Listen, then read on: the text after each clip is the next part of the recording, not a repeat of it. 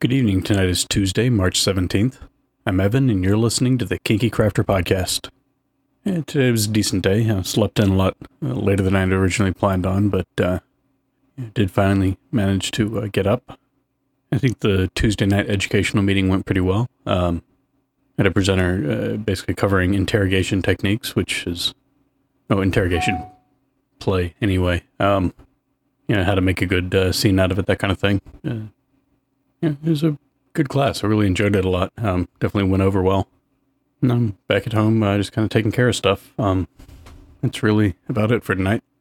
As always, I can be reached with any questions, comments, or feedback at evan@kinkycrafter.com. And I hope you all have a good night, and I'll talk to you tomorrow.